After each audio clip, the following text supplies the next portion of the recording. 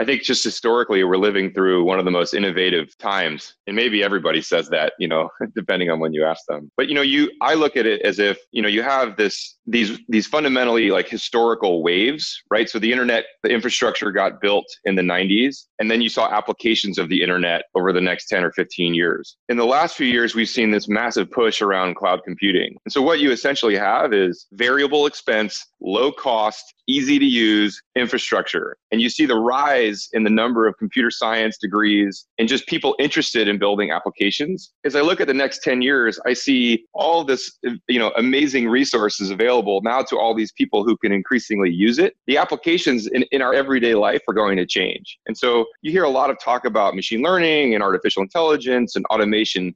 Look, I'm excited because I see so many of the applications we use today being reinvented because of the power that's available via cloud computing. And machine learning is just one of these tools that people will use to improve. And whether it's self-driving cars or just the business productivity applications or the developer tools that people use, they can all be rethought because they can be offered as a service with all this augmented power.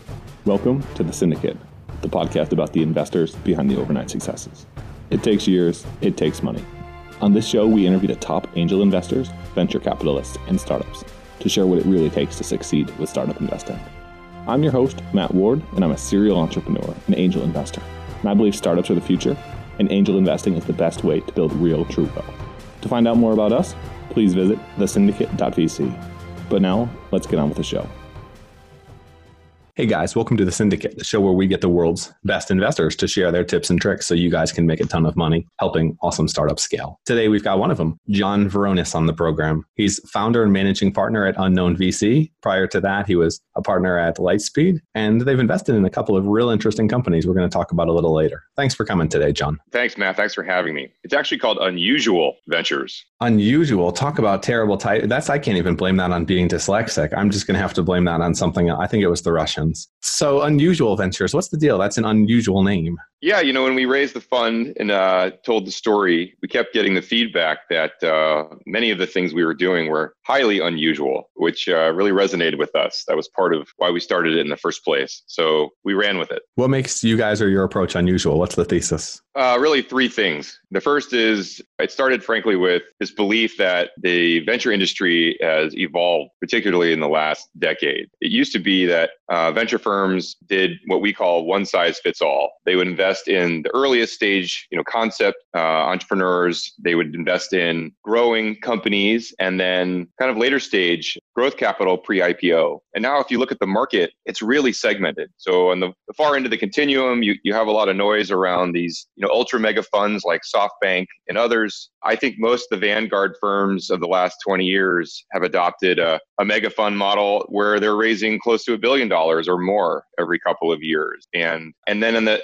kind of the early stage of the market where you've got the concept entrepreneurs, we now call that the seed stage. And, Jyoti, who's my co-founder and was the founder of AppDynamics, both of us believe strongly that that's the hardest part. That's where the entrepreneurs need the most help. And yet most of the VC firms today, especially with these mega funds, they're waiting for companies to demonstrate more traction than they used to. They want to see $1 million of revenue before they're writing a $15, $20 million Series A these days. So we wanted to go back to basics and really focus on building a firm around that seed stage. The second thing is, where does the money come from, Matt? After 12 years at Lightspeed, I realized that a lot of the funds are raising from sovereign wealth, some of which don't have the best track records when it comes to human rights. And so we were very, very deliberate and intentional about where we raise money, going almost exclusively after nonprofits. I mean, ultimately, these are the people we're working for, and this is the wealth creation that's happening. We want that money flowing back to children's hospitals, to endowments, to historically Black colleges. And we felt like we were in the fortunate position where we could pick who we raised from, and so we did that. And then the third thing was that the firm is half women. We started with that diversity as a fundamental tenet, no compromises. I have 3 daughters. I grew up with 2 sisters. I believe diverse teams make better decisions. And so we wanted to build a firm around that from the core. It's interesting about the avoiding the sovereign wealth funds piece. How do you think that provides you guys with a competitive advantage when you're working with startups? So Matt, you talk to the best entrepreneurs all the time. I think the really good ones have a choice in who their investment partners are. And we're seeing more and more that these entrepreneurs, they're actually asking us. So who are your LPs? Where does the money come from? And when they come to our office and they see the pictures of the hospitals or the pennants from the schools, Howard, Morehouse, Spelman, they're inspired, because that's where they know the hard work pays off and goes back to those financial aid programs or those research grants. So that's why I think it matters. How does a white guy that grew up in Georgia that now lives in California go to Morehouse, Spelman, and these type of colleges and raise money?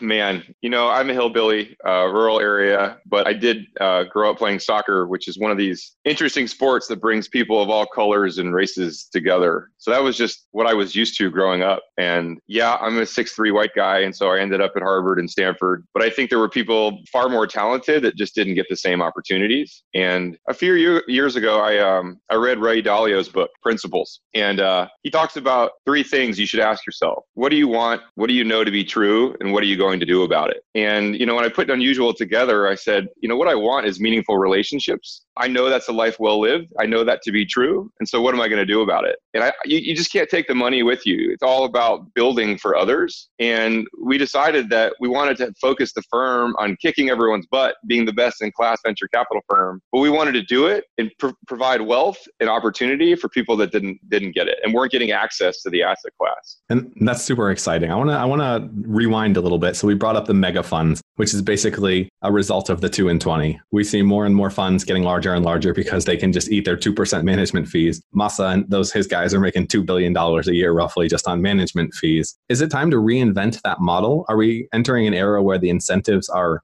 broken? Some of them were getting 2.5%, Matt. 2.5%. It's interesting, right? If you talk to LPs, limited partners, they all know that venture capital, actually the median return isn't very good, that it's the highest performing asset class, but only if you're in the best managers. Well, it turns out the best managers also know that too. And so with interest rates as low as they've been, you saw a rush of capital into the highest performing managers. So they raise bigger and bigger funds. And the reality is look, it used to be that venture capital, the way to make money was when your investors made money. It was the carry or the share of the profits. But if you have these enormous funds, then look, you're able to pay yourselves and the team, and whether the investments turn out well or not, everybody's going to turn out, more than fine. And so I think it's unfortunately become more of an asset under management kind of business. And maybe we should go back to really aligning incentives so that the VCs make money only when the portfolio companies do well. It seems a bit perverse, especially if you look at VCs that have preferential shares. So they're winning over the LPs and they're winning over the startups. It's kind of VCs win and then everyone else comes in second. It could turn out that way. And that, you're right. I think we could do things that would be better or more fair. What areas are you most excited about as an investor right now? Oh, there's so much going on. I mean, I think just historically, we're living through one of the most innovative times. And maybe everybody says that, depending on when you ask them. But, I look at it as if, you have these fundamentally historical waves, right? So the internet, the infrastructure got built in the 90s, and then you saw applications of the internet over the next 10 or 15 years. In the last few years, we've seen this massive push around cloud computing. And so what you essentially have is variable expense, low cost, easy to use infrastructure. And you see the rise in the number of computer science degrees and just people interested in building applications. As I look at the next 10 years, I see all of this, amazing resources available now to all these people who can increasingly use it. The applications in our everyday life are going to change. And so you hear a lot of talk about machine learning and artificial intelligence and automation.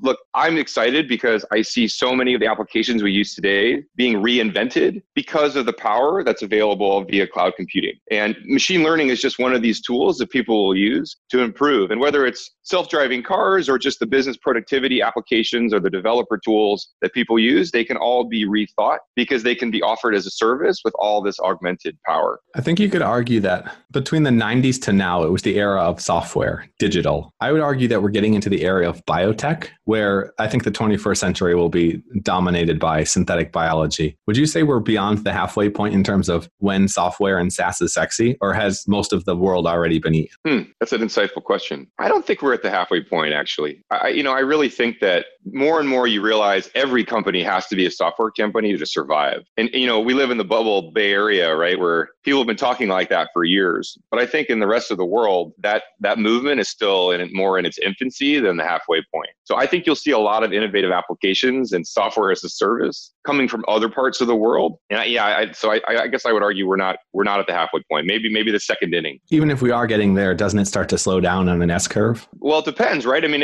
if I drew you a normal distribution curve and the median is just getting smart to what's possible, I actually think we're still in the bullwhip acceleration part of the S curve. Spoken like a true optimist. What are some of the companies you guys have invested in, and what's made you excited about them? So at Unusual Ventures, we focus on enterprise and consumer IT businesses. And so our initial bias, given my background and my co-founder's background, we're more enterprise focused thing. And one of the two areas that we've been really focused on are developer tools and enabling enterprises to use the cloud. We feel like now that every company really is a software business, you need a lot of automation as it relates to all the things that go into the development, delivery, and sort of post-mortem when it comes to building software. And so, the same way there's a Salesforce.com for sales where you can look at productivity and pipeline and cost, we think that whole world in the software development tool chain is ripe for innovation. So we spent some time focused there. What do you think about the Microsoft acquisition of GitHub? It's exciting. Yeah. And recently they announced Get Actions, which is a way to use I always thought of GitHub, the source code repository, as a parking garage for code. But increasingly, you'll see the ability to create functionality on top of GitHub. And they even talked about potentially allowing developers to create actions that they could monetize themselves, so other people could leverage on top of GitHub. I think that's really clever and will accelerate innovation in the space. Like API as a service? API as a service, or even like AWS has Lambda. You'll see actions that you can use on top of GitHub that developers could, as opposed to reinventing the wheel, they can just use functions that other people have put together, and they're happy to pay for. So we were talking about this a little bit before, but how do you see investing outside of the Valley? We were talking about Atlanta, Georgia Tech. We were talking about different tech hubs and how there doesn't seem to be as much focus, but there seems to be a lot of talent. I'm excited about it. I mean, I'm looking forward to doing more investments outside of the Bay Area. I think not just in the United States, you have your classic innovation centers that are around really strong engineering universities like Atlanta, like Massachusetts, like down in Texas. Now we're seeing the children of, people out of Amazon and up in Seattle. There's little pockets of innovation happening. And that's the other power of cloud, right? It's all available anywhere. But I also think in Europe and obviously in China and India, you're seeing not just like fast follower companies, but actually innovative companies. And so at Unusual, we are definitely working hard to be in those geographies because we'd like to see, some part of our portfolio outside of the Bay Area. I just wanted to take a quick time out to tell you that the Syndicate podcast comes to you from yours truly, Matt Ward, has no ads, and is designed to help angel investors and tech startups succeed. We don't monetize. I do this 100% out of the goodness of my heart and the beautiful networking opportunities to get to chit-chat with some of the smartest, best angels and VCs around the globe, and to help you guys. If you appreciate this, tell an angel or VC about us, refer us to a startup, or even leave a review. If you go to thesyndicate.vc/iTunes, I know it's clunky, it's terrible, but if you leave a review in there, it really helps us with reaching more angel investors and making the program as awesome as possible. If you want to learn a little bit more about us, get some more inside information, get access to our 20-step investor checklist, and get invites into all of our roundtables, including cryptocurrency, artificial intelligence, consumer tech with Tim O'Reilly, and more, go to thesyndicate.vc. If you go there, subscribe, get on our email list, you'll get all of our best content delivered to you completely for free, right to your email address. If you like this podcast and want more like it, thesyndicate.vc. Now, let's get on with our podcast. If you had to bet on the returns for the next 30 years, would you pick the US or China? Are you asking as it relates to just pure startup tech? Just pure startup tech. Let's say you could be Chinese and be investing over there versus investing over here in terms of total value creation. I wouldn't necessarily think about exits because exits are a little harder in China, but overall value creation. Yeah, I mean, you have a market that's almost, 8 times the size in terms of people and infancy. I mean, China has more of the raw ingredients. So I guess I would say China. Okay. Interesting. Have you been? Yeah, I've been a few times. I went first in 2005 when I was at Stanford for business school. And it's changed a lot in 12 12, 13 years. So, we're focused primarily in the US. I think there's plenty of opportunity here, but I'm sure there's a lot of opportunity for funds that are focused in China as well. What's overhyped these days? Crypto, Bitcoin. Okay. I mean, I think it's great for speculative investing, but I think this whole notion of entire funds built around crypto, I think that's overblown. Okay. I think the question is basically what's going to happen next, because we had a ridiculous hype cycle. Almost all of it was junk. Some of it was legitimately interesting. And now we're kind of in the trough. The question is, do we move towards an era where we have more transparent,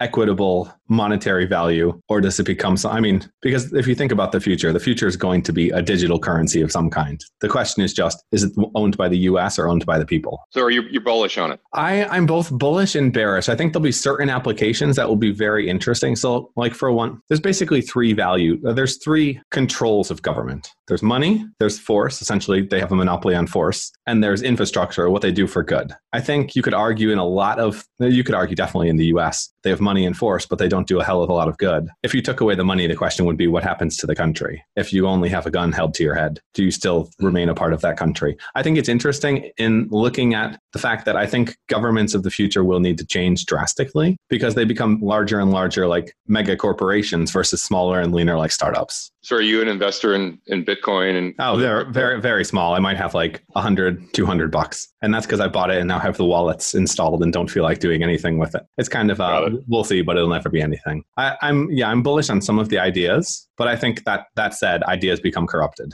And they've certainly become corrupted in blockchain. We'll see.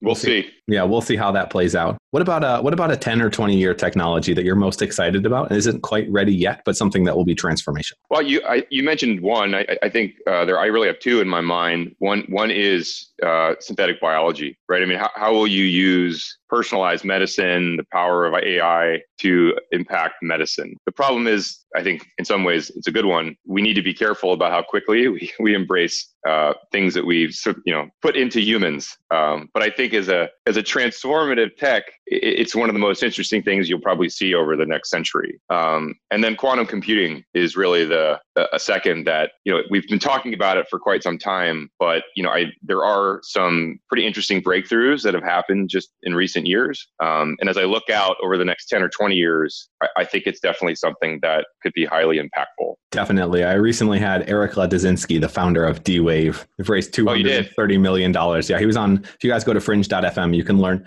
I've never really had a good explanation of quantum computing. So I have a very strong basis in the physics side of things, but really understanding how it works. But he broke it down really well on a podcast I did, just understanding the true implications of essentially continuous simultaneous simulation. You can do a heck of a lot with quantum computing. It's interesting. Say it again. Where is that podcast? I'd love to hear it. If you go to Fringe FM, you can just search quantum, and he basically breaks it down, but he uses metaphors that everyday people can understand. So you go into a library with 1 million books, you've got to find the book. What's the fastest way to find the book? You clone yourself 1 million times, you each look at a different book. Now, if the windows are open, each of you might get distracted by the pretty girl outside, and that's when essentially you become entangled with the environment. But if you don't become entangled with the environment, you can keep 1 million of you looking and find the book and then become that one.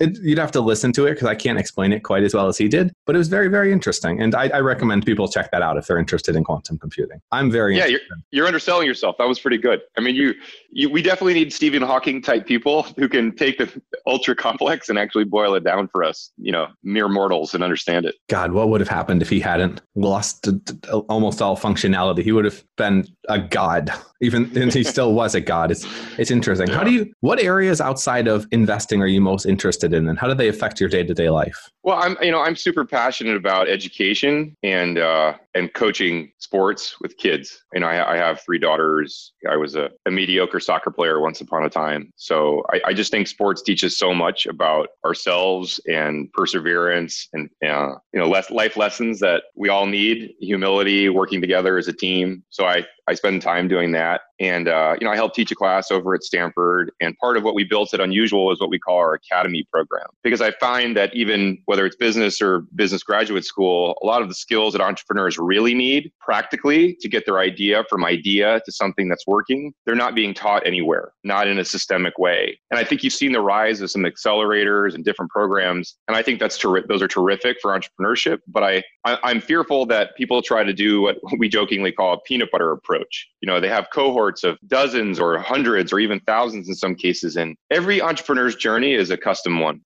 And so you need to, I believe venture capital, as an example, is a craft. It's something that the investor and the entrepreneur work on together closely. And it frankly just doesn't scale because every entrepreneur's journey is unique. And so we've been trying to come up with a way where we could, in very small classes, we take 8 or 9 founders at a time, teach them using people like Jyoti, like Andy Ratcliffe, like Adam Grant, the core, most critical lessons that they need to do to understand, to get out of the seed stage in a way that their company will be prepared for future growth. So as you can tell, I'm really passionate about that. And that's why we built the Unusual Academy. I think it's really important. I think you see the same problems with a YC that you see with VCs. They're incentivized to grow, so they have 7% of a larger number of companies. So they get bigger and bigger, larger and larger cohorts where they basically just have dinner together. And while they're winning, they're only winning because they have the selection bias of the best companies. Amen. For the great companies, that's an exorbitant tax to pay. 7% of your company, for dinner and being part of a cohort and going to demo day, it's ridiculous. But the model is that they just want the successful one to pay for all the rest. And, it's really, Ron Conway pioneered this years and years ago, right? It's high volume. I just don't believe in it, or at least I'm not passionate about it. I want to work really closely with the entrepreneurs that we choose to get behind and be their concierge. But we want to connect them with the very best who can help them with the tactical problems that they all have to overcome. And that's finding your first few customers and telling your story very well and how to put your fundraising pitch together and how do you hire the best people so that you have the right culture and values? How do you prioritize your time? How do you manage yourself through the ups and downs? These are the things we have learned over many years are the most critical at the seed stage. And so we built a programmatic content system to try to help entrepreneurs get through this successfully. Be interesting if you could have a double accelerator. So YC is more of an incubator than accelerator. Well, it's accelerator in terms of the caliber of companies. If you could have a real accelerator that speeds you up after YC in terms of helping you become a better entrepreneur, a better founder, not just getting money at overly high valuations, then I think they could see even larger success, especially if they worked with just the companies that had the most promise or like the top 60%. I totally agree with you. We say that YC is a bit like high school or college and we're graduate school or PhD or fellowship. Mm-hmm. What if you could change one thing about the venture industry, what would it be and why? I'm torn, frankly, Matt, between the diversity part and where the money comes from. They're equally important to me. I think. Is it two sides of the same coin? No, because here's the thing. With diversity, you have to fundamentally believe that these diverse teams make better decisions. I want my daughters to grow up in a world where, if they want to be venture capitalists, God help them, that they no one bats an eye, right? It's not a check the box thing. It's no, people fundamentally believe that. So that's really important to me. And I think that diversity mindset in the teams of venture capital firms themselves will actually ripple into backing more untraditional entrepreneurs, right? People of color and different diversity. So I want badly for that to happen. And I want to be part of making it happen. But then the second part is years ago, they introduced this Freedom of Information Act. I don't know if you're familiar with this, FOIA. And the idea was that if you take money from public institutions, they have the ability, they have actually the mandate, they're required to report on the results of your venture firm. So a lot of VCs felt uncomfortable with that. So they stopped taking money from public pension plans or public universities because they were subjected to FOIA, which meant their results could be reported on a quarterly basis. It drove a lot of the VC firms to go elsewhere. Elsewhere, in a lot of cases, meant sovereign wealth. Now, some sovereign wealth, that's just fine. There's wonderful, or even family offices, wonderful, places to get capital. But some, not so much. There's some dirty money out there, or money where they have, negative track records of human rights. That's not where we want to be creating wealth for. And so we're equally passionate about that. So if I can't change one thing, I want to change two. So let's play devil's advocate. Let's say a lot of VC money is coming from the Middle East, an area that, for all intensive purposes hate women and want to hold them back. It kind of makes sense that you would have poor diversity outcomes if you're not getting that pushed by your LPs versus if you're raising from Morehouse and other areas and they see you're backing 100% white men. Eventually, there's some problems that come up. You know what, Matt? I think I love it. I mean, my view is it starts with transparency. Today, it's a bit of a shielded sort of part of the whole VC industry. I think people should be required to tell you who their LPs are, how much of their funds come from these different places. Why isn't that public knowledge? I think people are embarrassed about it. And as soon as you start with transparency and visibility, then people start talking about it. When people start talking about things, then the change starts to happen. How large is your fund? Oh, go ahead. No, it's 160 million. We had demand for about $1 billion, but we kept it at 160 million. You had demand for $1 billion. Good work. Yeah. Well, again, my partner's kind of a big deal. Yeah. Talk to me about that. You said he founded App Dynamics, which has certainly been successful. Yeah. They sold for just under $4 billion in 2017. We came at this with complementary skill sets, right? I'm the longtime VC. He's the sort of consummate entrepreneur. And what we try to represent to the people we work with is you get the best of both. He's the adamant, like,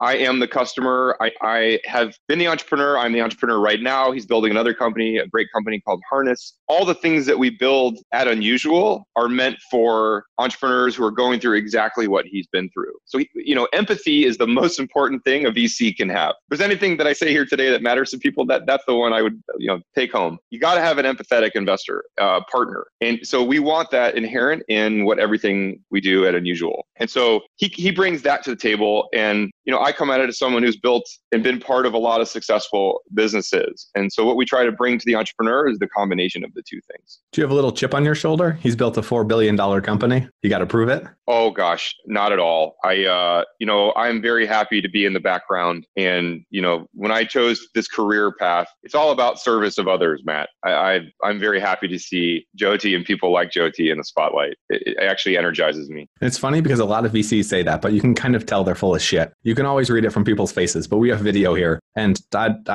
reading you seem like a pretty nice guy. It's back to the Ray Dalio book, man. I made a lot of mistakes in my life. I've learned a lot. You can't take the money or any of the accolades with you. It's honestly, relationships matter. And it's, what can you do for others? I really believe that. And so that's our mindset at Unusual. And everyone here believes it 100%. If life is a race, you get there first. What is something that you think, or you would like to leave listeners with, a quote, a call to action outside of the stuff we've talked about so far? I had no ambition of starting a venture firm ever. I think sometimes in life, these doors just open, one after the other, and you kind of know that you're meant to be doing something. And so I hope that those entrepreneurs out there who are like, I don't know, it seems so hard. Like, do I really want to do this? I would just say, follow your gut and, surround yourself with people that encourage you to take risks. And that includes, ultimately your investors, people who are there to support you, be behind you, because it's kind of a crazy journey, no matter what, but there's just nothing better. So, I think one of the greatest gifts we have is imagination, which is part of the reason I'm drawn to entrepreneurs. They're there to rewrite kind of the way things are. And I just, anything I can do to encourage that, I want to. I think that's especially important today, where we need to rewrite a hell of a lot of things to fix some big problems in the world. Oh, Matt, you couldn't be more right. I try. Where is the best place for people to find you online, connect, and learn a little bit more about you and Unusual? Yeah, I'm John at UnusualVC. I kind of like that when we set it up. And we're Unusual, .vc. That's it. We run our academy twice a year. We have lots of material online about that. They can follow us at unusual_VC on Twitter. And, we'd love the support. Is there a perfect time for companies or founders to reach out? No idea is too early, Matt. We want to be your partner as an entrepreneur from the earliest days. So, we'll write checks of 50 to 100K, upwards of several $1 million. So what we're doing is trying to get people ready for the rocket fuel that's become kind of the norm in these $15, $20 million Series A rounds that the mega funds want to write. And that's the reality. They have to. When you raise $1 billion and they say, oh, we do seed too. It's like, really? You're going to spend time with a company you invested $3 million in? As a responsible adult, shouldn't you be spending time with the company you wrote a $40 million check into? Don't lie to me. Don't tell me you're going to spend equal time and energy on something that, where you wrote 10 times much more money into. entrepreneurs need to get savvy to that. And so there's a world of seed investors that are tuned and optimized for that phase. Those are the folks that they should select. And guys, think about the incentives, 2 and 20. If they're smaller funds, that means they're much more incentivized by the carry. They want to make sure you succeed. It's not as much you're something on the docket, so to speak. You are the prize, not the pudding, I guess. That's a terrible metaphor, but we're going to have to go with pudding.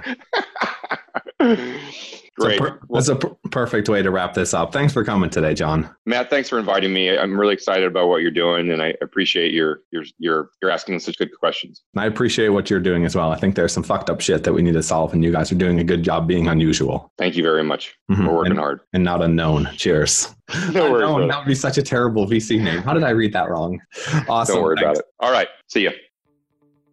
Thanks for listening to The Syndicate, the podcast where angel investors and VCs go off the cuff and discuss the ins and outs of the venture ecosystem. We're here to share the tips and tricks of the best in the business, because startups and tech make the pie bigger. To learn more about us and what we do, visit thesyndicate.vc. And to join our syndicate on AngelList, just go to thesyndicate.vc/join and get access to some of the best startup deals. This has been another episode of The Syndicate. Thanks for tuning in, and we'll see you guys again next week.